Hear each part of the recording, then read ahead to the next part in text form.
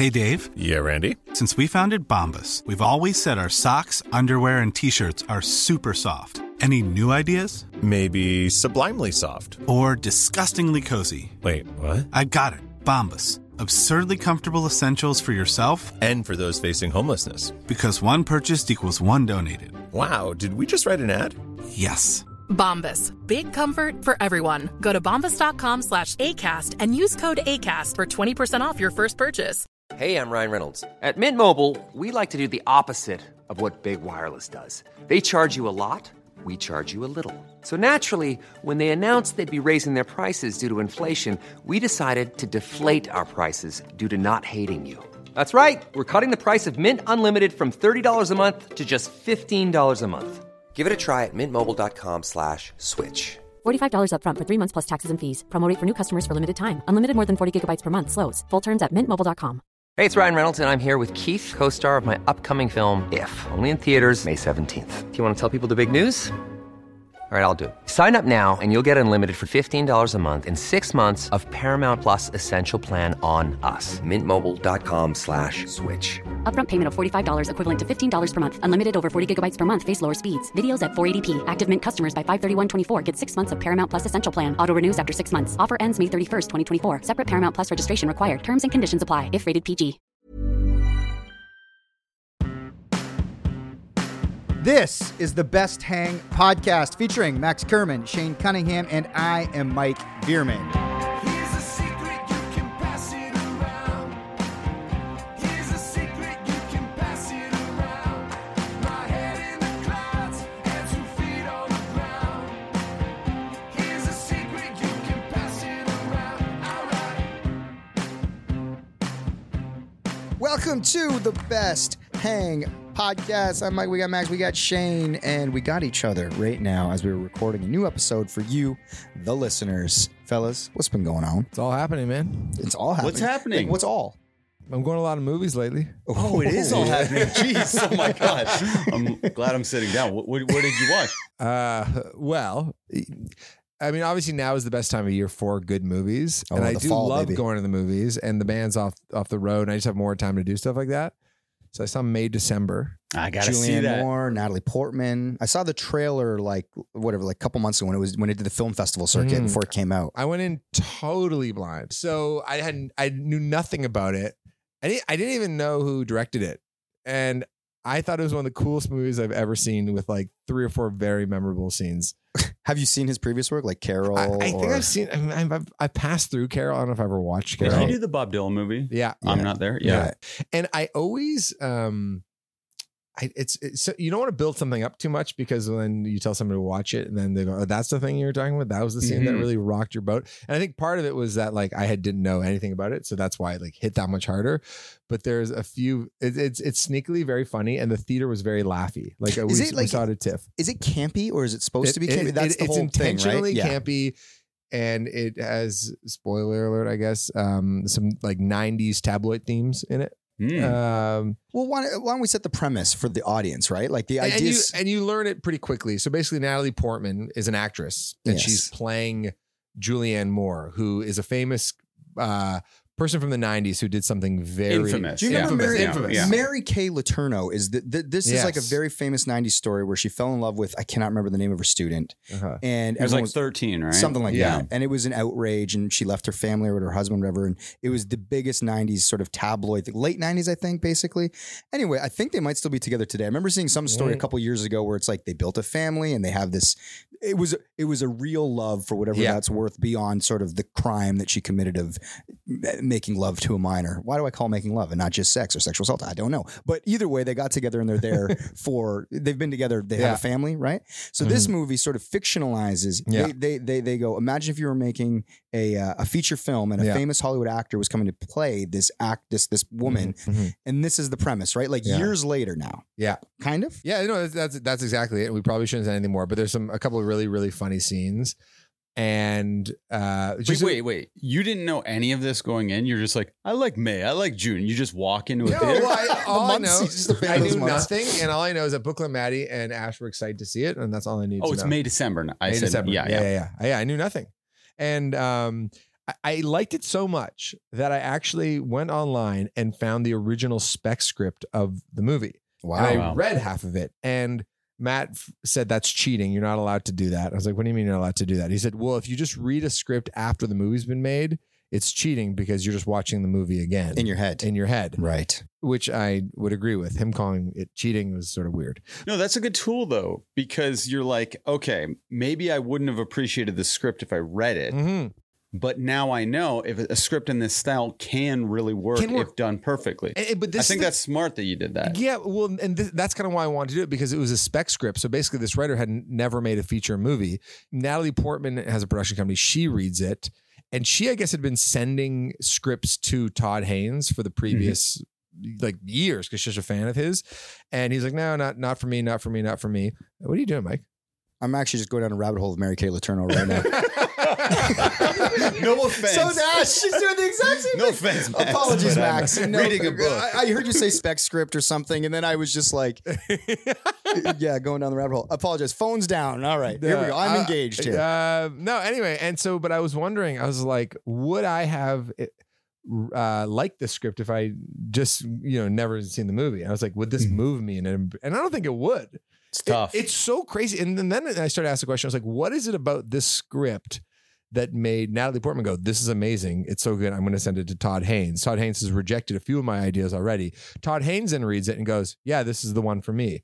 And as I was reading it, they didn't really change any of the dialogue. They changed the location. Originally, they had it set in Maine. Now it's set in Savannah because they probably got a tax break in Georgia. And so I was kind of fascinated by that because I was like, these people who read scripts all day long, like, do I trust them? Like, I don't know. It seems so fucking random. Well, sometimes you do a little bit. It's like wine, right? If you're drinking a bunch of wine, you know more about the wine. Yeah. If you know more about music than me. I still know what a good song is. You could probably say why it's good and have references to compare it to and find nuance that I couldn't detect. Yeah. Also, I think there is Still a crapshoot, but you know what I mean? It's a crapshoot, but also it kind of has to do with just like, who are the auteurs of the time? Who are the best producers of the time? Who are the best actors? And I guess it starts with the director. And if you just happen to like pique a director's interest with a particular script, and then you're like, go to work. And then the director can shape so much of it because he's like, oh, that director's doing it? Yeah, Julianne Moore in, Natalie Portman in. Like, you know what I mean? Like, it's almost like give Todd Haynes any script and it'll probably be pretty good because you're getting top tier talent to work on it. Right? Yeah. And taking Probably. something kind of sleazy and making it artistic, I think is a very cool thing to do. Yeah. And I liked it. It was funny, and which relates to another movie I just saw last night. Had no idea what it was about. Again, went in completely blind. It's called Leave the World Behind. Leave the World No, Behind. we're not talking about that. That's Right. by the guy that did Mr. Robot. I'm so excited for this film, Okay. Julia Roberts. I cannot wait. I've been waiting for it to come out, but I don't want to know shit. Okay. Good. I don't even want to know if you liked it or didn't like it. Okay. Actually, you can say if you liked it or didn't like it. But I'm like, I'm I liked assuming you. it. Oh, Wait, wow. you opened it with that you liked it, right? Yeah. Didn't you? I didn't. Okay. I missed that. Yeah. Okay. Because when He you're was talking reading Wikipedia. about, well, you were talking about directors and how they can affect a project, which reminds me of. I just read. So there's this book out about the OC. It's like the oral history of the OC. I'm not an OC guy. I did not watch the OC, but I was like, it was around when I was growing up. Obviously, like I was kind of in the age pocket, but I'm not a guy that watched it. Like my brother and Dan, when I lived with them, were like obsessed with the OC. I never watched, but I know the characters. I know generally what Do it you is. think I I've look seen like scenes. Adam Brody, Seth? No. Yeah, not really. Not at all. Really? Is it maybe What? the curly hair. I'm not saying you're an ugly man, but I'm saying No, but you I'm do half not look Jewish. like. I celebrate Christmas. I have cool interest in indie rock music from the early 2000s. Oh, who's told you look like it? I think on my floor in first year at McMaster, I was sort of known as a Seth guy because I was into band stuff, half Jewish. Okay. Well, for sure, if you have to pick a character you're like, then yes. It's between him and Like- Nisha Barton, then you clearly end up closer to Seth. Yeah. All right, never mind. Forget I brought it up. No, it's nice. There's similarities. Thank you. Yeah. Thanks for nothing, Shane. You're handsome. You're like that handsome guy in that Coen Brothers movie. Oh, I like that one. Yeah, that Thank guy's you. really handsome. Thank you. Sorry, Mike. Sorry, John Sam Goodman? Ishmael. Yeah. Sam Ishmael. So no, we're not talking Leave the World Behind, which I'm very excited about though. Like very, very Can excited. you It's on watch my it in the list. theater, please? I'm going to. Okay, I good. actually went to the theater to see a movie. Oh, good. I saw the new Nicolas Cage. Oh, how was it? It was great. Have you guys heard about this Dream Scenario? No, any good? Say no more. Okay. I actually want to see it, don't. Yeah. And I am doing an OC rewatch, so please. No, I'm joking. No, you can go. So anyway, Oh, sorry, you're talking about this. I'm not a huge OC guy, but I'm very aware of it. This pop culture phenomenon. And Alan Sepinwall, who I've talked about in the last episode, actually, I like his critic. He wrote an oral history book about the show. So he's been promoting on his Twitter. Now, I'm not going to read the book, but all these publications are printing excerpts from it. So it's like, you know, so they talk like there was a huge thing on Misha Barton's exit and how they had to like get rid of her. Why Like did they she killed exit? her off. It's like it's an interesting article, but basically, she has a momager, and that was difficult, and even those conversations. But anyway, the book because you know it's such a famous thing, and you can picture all the people. These excerpts are great, but I like to read them in like, oh, you're just printing like what would be 4 pages of the book as opposed to me committing to the whole book. I just read an excerpt. I don't know, what was it in Cosmopolitan or something, all about the pilot, which is just. We love this kind of shit. Yeah. McG was originally the director because he's a producer on it. He ends up backing out. This guy, Doug Lineman, ends up doing Swingers. it. Who's way more indie, handheld, all this shit. And they go so deep. But Doug's a weird guy. Like they talk about, so at the same time, he was directing that big movie, Mr. and Mrs. Smith with Brad Pitt and Angelina Jolie. So he basically takes the OC pilot, but he's also prepping this feature for once he's done shooting the pilot. But there's this crazy story where he's basically, they're shooting a thing on a lake, a scene on a lake or whatever, and he's in the boat and he realizes he's late for one of these Mr. and Mrs. Smith meetings. So he just jumps out of the boat and swims to shore to go to his meeting. And he says, the DP knows what I need to do. He goes, the actors are prepared. Just shoot it and I'll be back. And he swam a to scene shore. on the boat. So he's in a boat shooting. The actors are in a boat to be filmed or whatever. And he's supposed to be there to direct it. But he's like, the DP knows exactly what I want and the actors are prepared. I'll see tomorrow. To get ready for Mr. and Mrs. Smith. Because he had to go to another meeting for this big movie. So there's this honestly weird something I would do. There's this weird tension because it's like I think his name is Josh Schwartz. Schwartz is the creator, and he's like all of us began to really resent Mr. and Mrs. Smith because our director was just he wanted the big project was the thing he clearly was like. You know, he had been doing it first. But anyway, they get into sort of how much he changed the nature of the aesthetic of the pilot, like just like the handheld camera stuff. Like they're like Peter Gallagher, who plays the dad, is like there's a scene where there's a house on fire or something, and the cameraman's supposed to be focused on the house on fire, and like they're not in the shot. And he's like, no, start over here and then come over, like find the fire in the frame. All these little touches though, like they changed so much of it. And the editor on it was like, yeah, he's like, Doug was he's an interesting guy. He came in and he saw my first edit of like, some scene. And he goes, this is the worst edit I've ever seen in my life. And he goes, oh geez. He goes, and then I continue showing the edit. And then it's the scene where Rachel Bilson comes in for the first time or whatever. He goes, this is one of the best scenes I've ever. He's like, this is perfect. He's like, don't change a single thing. It's perfect. And he goes, and what I realized is it's like, this guy is going to be completely honest with me, good or bad. He's like, so it made me just be like, it's like, oh, he's not holding back praise or like being unnecessarily mean. He's like, that's how he felt about that cut that he saw of that scene. He goes, and this is how he felt about this guy. He's like, so then I just got to work, and all of them, the actor to a person was like, we love that guy. And that guy ended up keeping, he ended up giving Adam Brody, is that his name? Yeah. A scene in a role in Mr. and Mrs. Smith. And he was like, I didn't want to, this is also a very Max thing. So they have the set the house for the OC, which is like built on a lot. It's in a soundstage or whatever. And at night, he didn't want to drive home and then just turn around and come back to the set. So he would sleep in Seth's room on the set. And so one of the producers is like, one day I'm going back to the set because I got to do some construction overnight. And I see shoes and then I see pants. I love this. And I'm like, Doug, like, are you? He's like, yep, just going to get some sleep. Oh, it was Doug, not Adam It Brody. was Doug Lineman. Oh, wow. The director would stay in the house and he felt very close to the Seth character. But anyway, he was just such a unique guy. And then even McG comes in and he's like, Doug did things with that pilot. He's like, that I never would have done. I was so obsessed with like color scheme and the opulence of the OC. And I was going to do it in a completely different, slick way. He's like, and Doug kind of took the material and then had this aesthetic language for it. And that's what made it one. And people are all like, it's one of the best pilots I've ever seen in my career, blah, blah, blah. It got an immediate like sort of order based on like a sizzle reel. Wow. And it's crazy. And then they get into, who's that cat that you wrote with? Phantom Planet. California. Alex Greenwald. Greenwald's in here quoted like talking about how his song came to be, like the theme. Oh, because that's a huge song. It's great. I'll send you guys the article. That is but so when cool. you just said it starts with the director and how things can go so different with all of these things. It's like the course of sort of entertainment history was changed because Doug Lineman takes the job. What's Lyman doing these days? Because it seems That's like a that good work question. ethic would not go over well with Gen Zs. Just too abrasive, too weird. They were too saying invasive. Even then they said it was hard for the young act. Peter Gallagher was like, he's like, listen, like I don't, or maybe it was Tate Donovan was like, we don't mind, like I can work that way. Like, how do you want the scene? How are we going to do it? He's like, but his lack of like enthusiasm and praise and more just direct conversation. He said it messed with the four young ones maybe a little bit more because, I mean, I think for Misha Barton's her first acting role. I don't know about Rachel Bilson, but there was like, he's like, all actors want to hear is you're great. Like keep doing this, or you got to handle them in a way, whatever. They're sensitive, artistic souls. And I think he was just almost like straight ahead, like XYZ.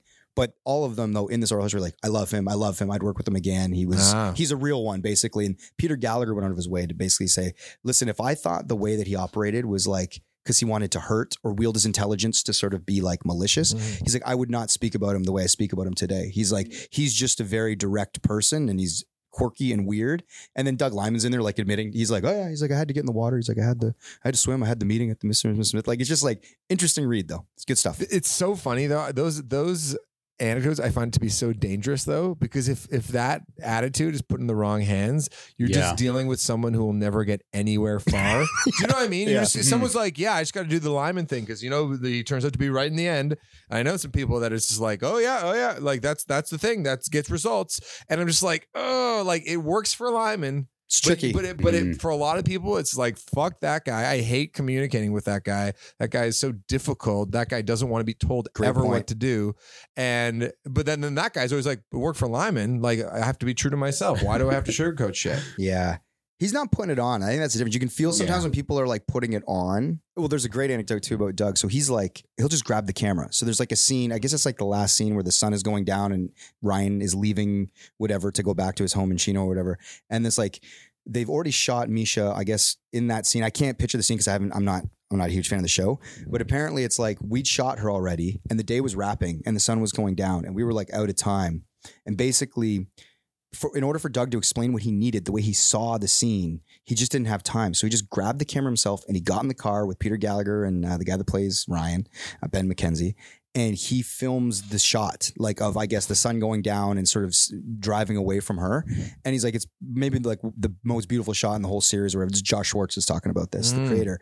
And it's like, it sort of speaks to just Doug being like, fuck it, I'll do it myself. They're like, most directors are like, we got the coverage. Like we have the shot, you go. And those kinds of like willing to push it are how you sort of get, I think, maybe art that is greater than the sum of its parts, or how much time you have to actually do it on paper. It's like, oh, that guy like made a scene happen that now lives forever and means something to people. Okay, well, related to that, we sent a podcast to the group, Talk Easy Podcast. It was an interview with Benny Safdie. Did you guys listen to that one yet? I haven't, no. Yeah, I'm on my second time listening to it while sleeping. Yeah, sure. So I always get to the 30-minute mark.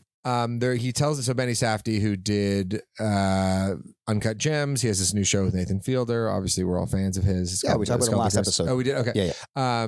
He talks I about... like that you do these pods and then you delete all information from your brain. No and idea. You just move forward. Have no clue. But he talks about how he is a boom operator often on set. Did you guys hear this part of the podcast? That's where I fall asleep every time. Yeah. Really? Yeah, because they cue him up like, oh, tell him the boom story. Then he gets into it and I drift off. So basically, when they're shooting low budget stuff, he realizes the boom operator is the only person that kind of gets to be near like the action and or actually has a better vantage point than you would have in monitor worlds or the DOP. So it's like, oh, I can actually observe what the actor is doing with their body in a really intimate way that I just wouldn't get.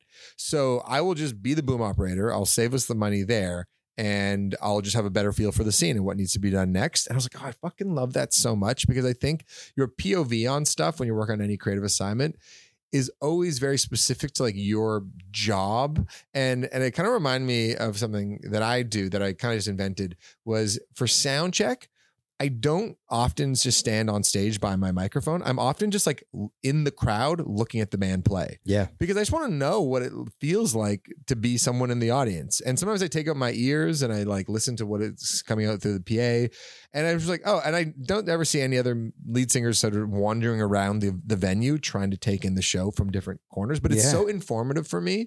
And I'm just happy that I just thought to do that. Anyway, then it's always validating when you hear somebody else do something like that, where like you break the conventions of the roles that you're supposed to have in your job. And you're going, no, I think this is actually just better and it works for me. So do you think he could actually, what was he saying? He's a scientist in real life, Benny? Yeah. He's like a physicist or something. Yeah. Do you think he could have really been a physicist? I don't know. Yeah, but the way he was bringing that up, I found very annoying. When he talked to, is that what he implied? He's like, if I wasn't an actor, I was actually going to be a physicist. And he kept crowbarring that in, and then And he's like, when I was talking to Chris, like he's I talking, know, he's talking about that was Chris it. Nolan. Christopher Nolan, I'm like, yeah. oh, okay. He's like, I was telling him this role is so perfect for me because I am a physicist at heart.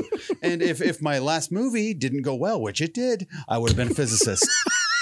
So yeah, I found that a little. But I thought it was cool though, because he basically was like, we put out Daddy Longlegs in 2008, and then like nothing really happened for like 9 years, and or 7, 8 years, or whatever. And then Robert Pattinson reached out, and we did Good Time together, and we always wanted to do Gems that entire time, but we just had to find other projects to do in the meanwhile. And he also had kids, because I'm of the mind, if you have kids, you can't do anything in your life. Cosmo, yeah. And he had kids very young, so there's still hope for all of us. Well, for you too.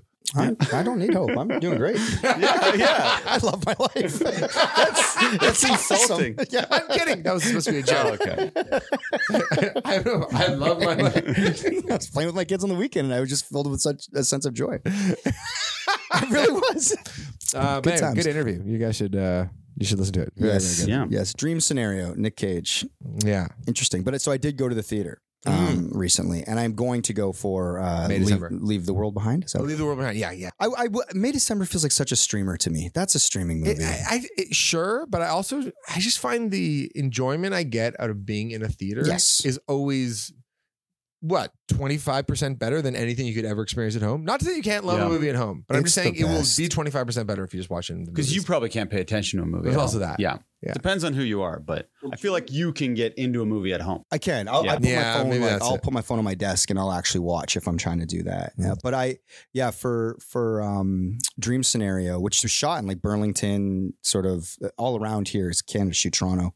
But there's like a restaurant. Anyway, it was a matinee, and I went over and I grabbed I had my snacks and shit. And there's like only 4 other people in the theater. And there's a really funny scene in the movie that made me like laugh out loud as I'm like eating my my sandwich. And as I was like laughing there, like with my sandwich alone out loud, I was just like, I love this. I love coming to a movie alone and just being in a matinee and just like sort of the joy of sort of Was there anybody else in the theater? There's like 4 or 5 other people or whatever. There's a couple. There's one guy in the theater last night as we were watching the Leave the World Behind movie. Yeah. There's only one other person. No, there's like 7 or 8 people maybe in the theater, but a guy sitting behind us was just cackling at certain points in the craziest way, like. I was like, it's not that funny. Mike's kind of like that. Though Mike has no laugh reflex. No, like what do you mean? Like well, I mean, you can't contain yourself at all. Like we'll be in a dead quiet office with headphones in, and I won't duplicate what you just did because we are at work right now. Yes, I get nervous when you started yelling like that. But Mike will do that, and Mike will be on a plane and laugh like that, and Danica will have to be like, "Shut up," and nervous. Gets mortified. Like if I'm watching, what was the movie I was telling you I was watching on the plane? Oh, Stuber. I was watching Stuber on a plane years ago, and I was just laughing. It was a delight. It was a long flight home, and I could just tell every time I was laughing with my headphones in, Danica would just shut the fuck up. Like, you know what I mean? Just like, this is too much laughing. But I do that at my, I just can't, if something tickles me or something makes me laugh, I'm going to let it fly, man. It's the joy of life. Much like my children, which Max can understand. Can you ever hold it back though? I don't know. Like if you really wanted to, could you not laugh? Probably. Yeah. Oh, for sure. Yeah, I can. Yeah. If I'm in like, not, why would one hold a laugh back though? Do you ever hold a laugh back? All the time. Yeah. It's hard to make me laugh. Right. But are you holding back consciously? Like, I'm just wondering if like, I just don't want to laugh. Yeah. I'm not even trying. I want to laugh, but do you think that's a thing with funny people? Because you're not, Mike's a very funny person, but Shane, I feel like a lot of comedians don't actually laugh that much. Like I don't know. It's just hard. Like I don't find a lot of stuff funny. It's very hard. Right.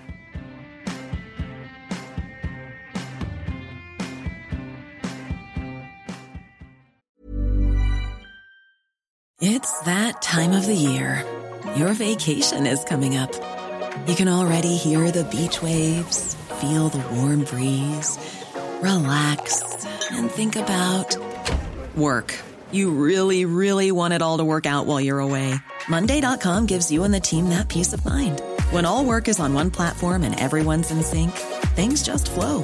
Wherever you are, tap the banner to go to Monday.com. There's never been a faster or easier way to start your weight loss journey than with PlushCare. PlushCare accepts most insurance plans and gives you online access to board-certified physicians who can prescribe FDA-approved weight loss medications like Wegovy and Zepbound for those who qualify. Take charge of your health and speak with a board-certified physician about a weight loss plan that's right for you. Get started today at plushcare.com/weight loss. That's plushcare.com/weight loss. plushcare.com/weight loss. Hey, it's Ryan Reynolds, and I'm here with Keith, co-star of my upcoming film, If, only in theaters May 17th. Do you want to tell people the big news? All right, I'll do it. Sign up now and you'll get unlimited for $15 a month and 6 months of Paramount Plus Essential Plan on us. MintMobile.com/switch. Upfront payment of $45 equivalent to $15 per month. Unlimited over 40 gigabytes per month. Face lower speeds. Videos at 480p. Active Mint customers by 531.24 get 6 months of Paramount Plus Essential Plan. Auto renews after 6 months. Offer ends May 31st, 2024. Separate Paramount Plus registration required. Terms and conditions apply if rated PG.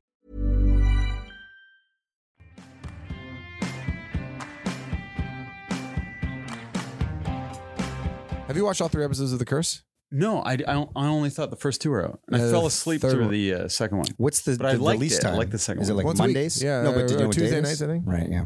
Or Fridays. Shane, what's going on with you? Been sleeping a lot through content. No, I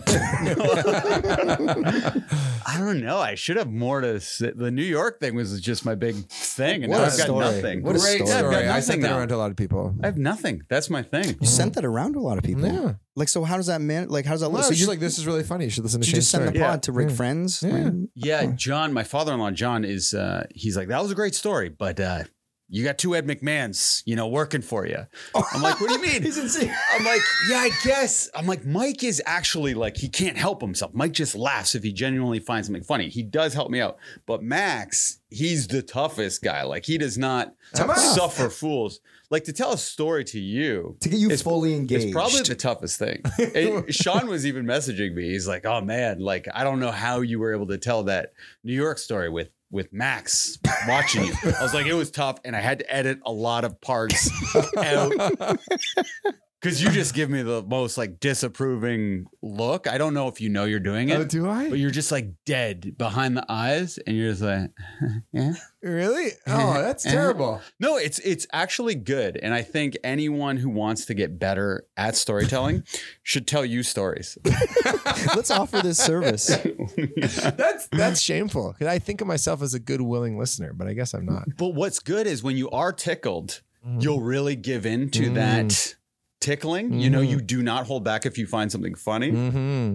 And I remember in particular, I told one joke, but it was the only joke that I had kind of pre-planned. It was about someone being behind me, like a model. It was kind of a hack setup joke. I was like, oh, there was this woman looking at me, and I was feeling, and it was a hack setup. You could see it a mile away. I say the line, you're just like, and you were so disappointed. You're like, yeah, shut up. It was like move on. So that part I just condensed so much because I felt the hackness of it all. But Which is funny yeah. too, because I, of the 3 of us, by far am the worst storyteller. I'm so long in the tooth. I go on and on and on. I don't have a punchline often. There's like I just start wouldn't say that. rambling. Really? I think You you're a guys good are so nice storyteller. to me is my point. So thank you. Well, you got 2 Ed McMahons too. Yeah. Maybe we're 3 Ed McMahons. Well, you just said you don't laugh. You laugh. But you guys are funny. Right, That's the right, thing. yeah. You guys are genuinely funny. In general, I do not laugh that often, though. Yeah. And I find it hard when someone tries to be funny to me because then they can see that I'm faking it. I will polite laugh too for people in social situations because I want to put everyone at ease. So like say we're at a party and someone's telling a story or whatever, I want to help them along. Like in that situation, like I find socially, I don't know if that makes me an empath or something, but I don't want to feel. I want to help them. So it's like if I'm laughing a bit, maybe some other people will laugh, or at least puts them at ease in And their you help me on storytelling. the show all the time. I'll be trying to explain something, and then you could just see it in my eyes that I'm suffering. When you start to go like, a bit off the What am I path. trying to say? And then you're like, I think what you're trying to say. And then you explain it perfectly in 3 seconds. It's great. Sometimes I get nervous though that I cut you off a bit because No, I always appreciate it. Okay, good. Other people piss me off when they cut me off. Right. Book Club Maddie. Who had the good joke about the previews? Yeah. He did have a good joke about that. But yeah, man. Actually, I want to give a shout out. I was at a local Hamilton establishment called Wildcat. In the East End. A bunch of our friends live in the East End or whatever. But shout out Sean Dawson, who had a tough week, by the way. His car was stolen. It was his baby. Did he call you out to Wildcat to chat it out? Did you not get that text? No, I missed he it. did not. No, I'm kidding. We were out there another time. It was a group of us. We're all hanging out at Wildcat. It was a good time. Anyway, it was for a Celtics game. I was like, I'd go out and watch a Celtics game. And so we ended up all hanging out there. And Uber? What's that? Do you Uber there or drive there? I Uber. Nice. I'm going to drive. It's like Liam Gallagher. If you ever seen the interview where he's like, people always say, yo, you come over for one beer. He's like, who's going to have one beer? Yeah. He's like, what, are you going to have one beer? Tell me your dog died and then I'm going to go home. It's like, no, we're going to say we're going to have fucking 100 beers. So I very much relate to Liam in that sense. Like if I'm going to put my pants on and my shoes on, I'm going to go to the pub. I'm not like, I'm not leaving in 20 minutes. Like your pants. I forgot your pants are always off when you're home, right? That's it, baby. I got to be comfortable. Yeah. Danica's just like rolling her eyes. Yeah. So anyway, we're there and we're watching the game, and a nice fella came up named Greg, who is a listener of the pod. Hey. And he went out of his way to talk about how much he enjoys it and all this stuff. And he feels very akin to you and I because he has kids. And anyway, interesting guy. But he was with a bunch of guys. It was his birthday. So I'm going to give him a shout out on his birthday. And I actually meant to do this a couple pods ago because it was a while ago. But yeah, I did that thing where like, I was with our guys in like a booth in one end of the bar, but the bathroom, you have to pass him and his crew.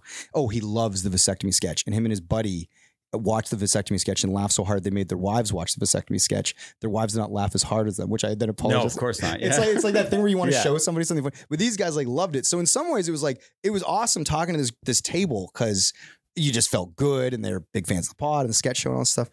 So anyway, when I passed the second time to go to the bathroom, like now I'm kind of built a jokey rapport with this crew of guys. Kind of remind me of the Champagne Boys a bit, but it was also kind of, they were all there just for Greg's birthday. So they didn't fully know each other well. Anyway, I ended up fucking ditching our friends and just sitting with these guys for the next hour talking about the new Beatles song, the Beatles as a metaphor for life and how to work together. I'm just pontificating. Anyway, it was just like, it was a really good hang and I wanted to give Greg and his pals a shout out. Mike has found a new captive audience. He's like, my old friends know all these stories already. They've heard every take ever. I got a new audience right here. Oh, and then every once in a while, one of our buddies would like go to the bathroom and just see me at the table, and we're all like chucking it up with like my new crew. Anyway, so I'm going out with them next week, so it'll be a good time. Can you imagine? Yeah, no, I'm not. But I did want. Greg was a sweetheart, and I really liked him. So there. So Sean got his car stolen. He did. Yeah. So there's the dog. The next day he got robbed again. And he got robbed again. Yeah. So Mike D in our band has a vintage Miata 92. Yeah. Sean has some. What was it that he has? Was it a Mustang? No, it's not a Mustang. I don't know. It's not a Mercedes. Cars, No, it's like a 92 Ford something or other. I don't know. He would know. I don't know what it is. Yeah, I'm so Alex bad said at it was these a things. Mercedes, but I it's don't think it's a definitely Mercedes. not. No, it's and definitely then not. Jay also has one, and they all I think it was like a pandemic project where they're like, let's go find these like vintage cars that, like, to be clear, they're not like $200,000. These are rich people cars. These are like car lovers. They put money into it, time, effort. Like they're trying. Yeah, that's like their little, what do they call them? The car boys or the Doghouse Automotive. So they got this like little club of it's something they're really passionate about. Like the way they say like we love basketball or something. Yeah. And then his car got stolen, and then it was found like smashed up. Right. Yeah. Ugh. Tough one. Really tough one. Like so much. Like I just felt so bad because Sean loved that car so much. So hopefully it can be restored. But I think it's a lot of money. He was texting me. Yeah, I don't think it's gonna happen. Yeah, that'd be a big ask. And this is why I don't like having anything I care about materially. Yes, you know what I mean. Just the second you start to care about something a little too much, might break your heart. It's true. I don't know if that's a lesson. It's probably not, but just for me. Well, is it better to love and lose than to never have loved at all? Yeah, that's true. That's true. Can't go through your life scared, man. It's related to my kids' comment, I guess. Maybe. Yeah.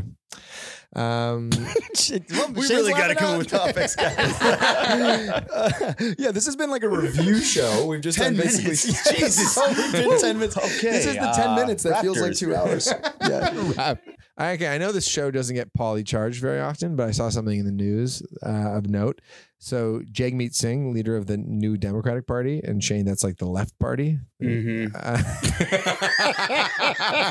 Thanks. He was caught outside of a mall with a brand new, what was it? Chick-fil-A? Versace bag. Oh, and I know he traditionally, he wears fine suits, and that is part of his reputation. He likes the nicer things. He likes nicer things. But if you're supposed to be representing the union man and woman, and you're supposed to be like fighting the rich. Yeah. Aren't the NDP kind of like slightly socialist? Yeah. So, but then he's got this like, how much do you think that bag costs? $3,000. Dang, dude. I have no idea. I just made that number up. The bag's just a shopping bag. You don't know what the purchase That's is. how much the shopping bags cost? Like you don't know what he bought. Yeah. Oh, I see. So he just picked up something from Versace. Oh. Yeah. So I guess my question for you, Shane, if you're a socialist, can you rock Versace? Well, I don't know. Maybe if it's from Value Village, like if you buy, if you thrifted like it. I used to work at Talese and I had a bunch of Lacoste shirts that I'd buy Yeah, from there that's for cool. $5. Were you good at that job? Yeah. You're good. You were like in your time. I never saw it in action, but you were a good salesman, right? Weren't you good with the cell phones too? I was probably the best. Yeah. I was making, sales. I was the best salesperson that Silver City ever had in their history for selling pins. Like they wanted 10 pins sold a night and I would sell 350. So What? Yeah. They wanted to sell 10 pins and you sold 350 yeah, pins. so they have this, they give you a microphone and you go out, when I worked at Silver City Ancaster, and they go, sell these charity pins. And they go, oh, the record was 25, but if you can sell 5 to 10 a night, that's amazing. First night, I sold 150. They're like, oh my What are the God. pins of? They were gold. I think they were Shrek related or something, Okay. but it was for charity. How much were they? $5, maybe $10. Huh. But I made a comedy routine around the whole thing, and I was doing a little bit of improv based off guessing what the audience, how they would react, and I'd have a bunch of offshoot jokes prepared. That made it look like I was doing improv, but really I had all these jokes prepared. Anyway, one night I sold 350 pins. Wow. Crazy. And the head of Silver City was there. The pinhead? Yeah. He was the head And of the then pins? he wrote this big letter how I was the best salesperson he had Whoa. ever seen. So I have this letter and it's like, it means a lot to me because he's like the head of all Silver Cities. But anyway, from that job, I sold cell phones at Rogers, hired by Sean Dawson, who got his car stolen. And I was making I think $1,500 every paycheck, only working 2 days a week. So why Wow. did you leave a job in sales? It seems like you're really good at it. Well, then it was very stressful. I did not like it. I didn't know anything about cell phones. I didn't know one thing about cell phones. I didn't even have a cell phone when I started the job. I didn't know what the plans meant, anything. I would just kind of put on this fake personality of a charming person. I was essentially acting, but I could be really funny. I even, I would get dates. Ooh. A bunch of stuff happened that was not me. I was so good at putting on this. You do so good at anything to putting sell on a this phone. act. Yeah. No, because one day this woman, I had always had a crush on her for years and years. And then I sold her a phone. And then I ended up calling her. Because I had her cell phone number. That's against the wildly against company It was policy. against code. It was against code. And if it went bad, it would have been terrible. But anyway. But she accepted the date. She accepted the date. Whoa. Yes. Did you have a false pretense for calling? Hey, I have your number because I just signed you up for your new phone. I'm calling just to make sure you're enjoying your service Okay. and you want to go on a date with me. Truthfully, I texted her. Okay, so I was out at Shea. Classic Hamilton And I was bar. calling, I was like, the biggest crush on this person. And then I texted her, and then 2 days went by and she didn't respond. Oh, God. That was an agony. So I'm like, obviously going down Reddit rabbit holes, how to delete texts, so how to remove them from the phone, all this stuff. And then she responded, I'm so glad you messaged me. Whoa. He's like, I was thinking about it too. And we ended up going on a date. But obviously that Only one date? No, we went on 3. Oh, nice. Do you miss performing? Because it feels like you're performing all the time. Now, you're doing improv, you're selling stuff, you're putting on a character. You get your heart pounding in an interesting way. Now, I know you occasionally get on stage related to proper comedy shows, but it feels like you used to have to be on a little bit more. Do you miss that? Yeah, it was stressful though. Yeah, I can see that. Because I was performing for 10,000 people every single night. Because there's 3 movies used to be really popular. People forget that, but on a Friday night, You 400 people in the theater. every single show was sold out, filled with babes and filled with everything. There was so much pressure to perform. You're getting heckled by teenagers in a horror film. So yeah, just the pressure was a lot. But do I miss performing? It gets your heart pounding though, man. I don't like my heart pounding though. Yeah, I guess that's true. Yeah. Because you kind of. But I'm good at it. If I have a planned routine, I can really perform it well. Mm-hmm. Yeah. But no, I don't miss it. Do you miss it at all, Mike? Silver City, because I worked at the same movie theater for 3 months. I don't miss it. I didn't get to do what you did though. No, but you weren't performing. I mean live performance. You were a live musician. I like Max's sort of question in a work context because I was a server. I was a waiter at Swiss Chalet for that was before I got the Much gig. So I got this Much gig when I was out of school. I turned 20 and I got this gig through the VJ search, whatever. I got it through very unconventional means. I didn't go to school or anything. But in that 3 months before I got the gig, I was living at home with no prospects. I was just literally hanging out on my couch smoking smoking cigarettes and playing guitar. Smoking It's fun. cigarettes. What a life, man. Did I say I love my kids? Because I miss that life. No, but so what happened was my brother had been like, hey, they're interviewing people over across the street for like, they're opening a new Swiss Chalet in Ancaster. I was like, what? I was like, well, maybe I'll go check it out. Because my brother actually really wanted a job. He's like 16. I think I was 19, turning 20. And I went over there.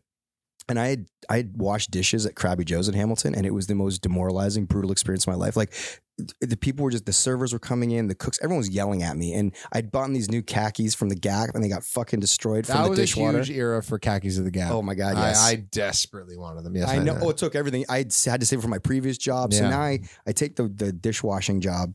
I do one shift, and it was so demoralizing. I never went back, and they never paid me, by the way, Krabby Joe's.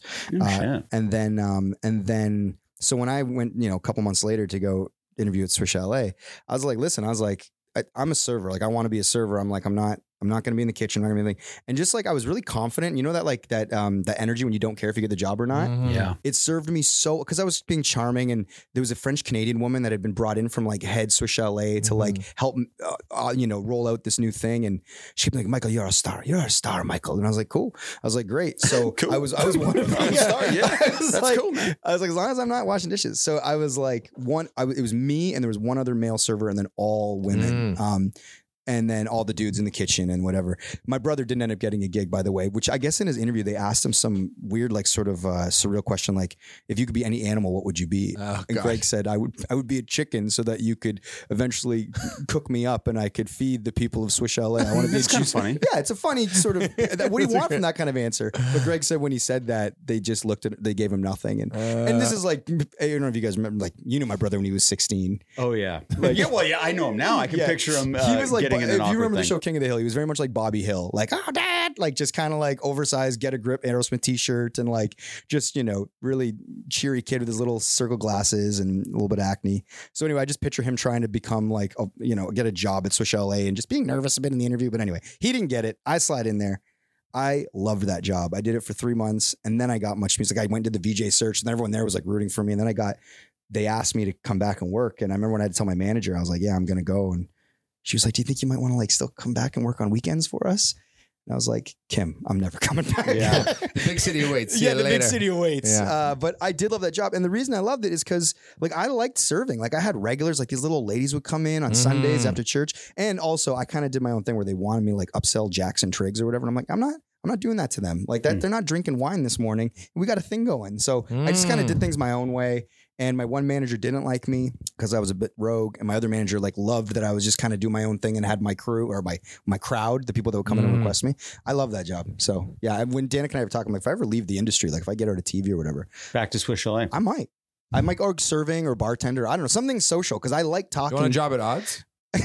I'm good now. I'm not leaving the industry yet. Ah, okay. Now you try to get me out of the industry so I can work at your bar. Yeah. Have you ever had a resume?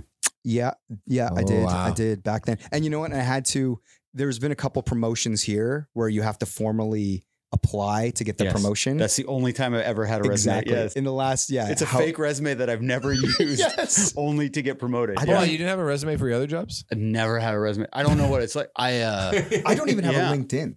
I don't That's have a Yeah, LinkedIn. me either. I don't know what it is. I know. No, but just because based on the fact that he had to work at all these different places, where as a teenager you have to They were just cattle call interviews they used to Yeah. do. Where I show up, be kind of funny, then you get hired. Things kind of always Yeah. work out. And then so you don't need a Yeah. resume or like Yeah, a Sean LinkedIn. hired me for Rogers. That was easy. Talese was a cattle call. Silver City cattle call. Here was a contest. Mm-hmm. That was What the was thing. that? Yeah. For me, the brand of magic, like the thing that got it was the VJ search. Like I was 8 out of 2,000 people. I got to come here for the weekend. Yeah. That changed my life. That was the piece of magic I needed. And then once you get in the door, Yeah. that's the hardest part. Is And that getting was in the like door. career time too. Yes. Now isn't really, it's hard to have a career. You can I work at a agree. place for 2-3 years, then hop Move around. on. You probably Yeah. need a resume, but Totally. yeah, we just got in that door. Yeah. Good times. But Yeah, that instinct to just not give a fuck is such an interesting one. Or not give a fuck, but just be like, loose. just loose. I was in Kensington Market yesterday, 2 days ago. I was with Ash, and we ran into Tessa Virtue and Morgan Riley. Oh yeah. And they were on just a walk, and we are just like having a really nice catch up. Obviously, Tessa is so cool and impressive in so many different ways. And Morgan, I don't know him as well, but just very likable guy, sort of soft spoken, but smart. And the fact that like he and Tessa are together kind of says, I think speaks to him because Tessa's so impressive. Yeah. I had this idea. And again, this is an idea that will likely go absolutely nowhere, but I got lots of ideas. So then so then I was thinking to myself as we were talking, because the team had just been in Sweden and Tessa's doing other work and blah, blah, blah. I was like, maybe I'll just pitch Morgan on it right now. So like, Morgan, I got an idea.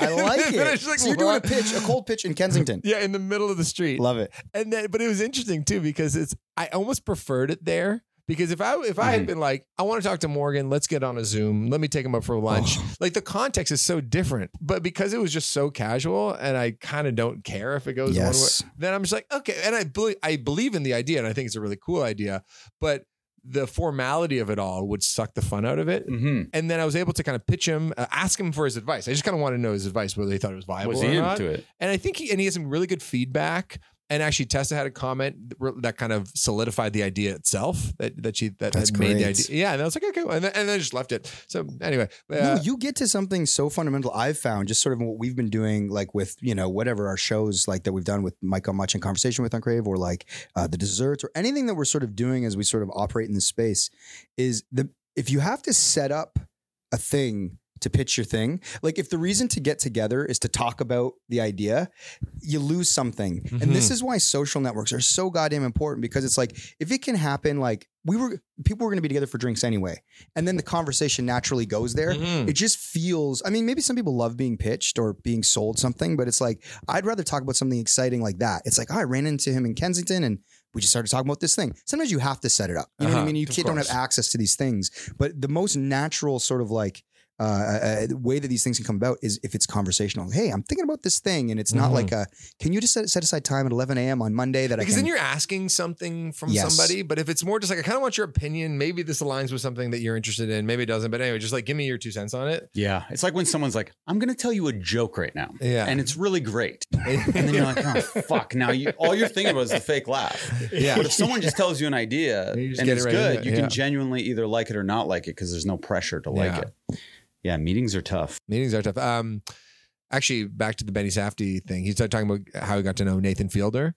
And he was just like, oh, I was a fan of Nathan's. And then like when I was in LA, we'd kind of get together and just kind of hang out. And like one idea sort of led to another. And then like we kind of kept talking about it. And then we're like, oh, we should probably make this into a TV show. And obviously they're like in rarefied air. But I did like that. It just sort of like stemmed from that's that. how ideas happen. You start a little text chain. I was thinking about this a little more. Oh, I was thinking about it a little more. And then it keeps compounding until you just have to do it. Yeah. So I think we should wrap up this pod and talk about ideas. Okay, let's do it. All right. I'm going to wrap up this pod and hit this record button off in 2 seconds. But until then, thank you to Nathan Nash. Thank you to Manager Ash. And thank you to listeners for hanging out with us, because today was a great one. Maybe the best.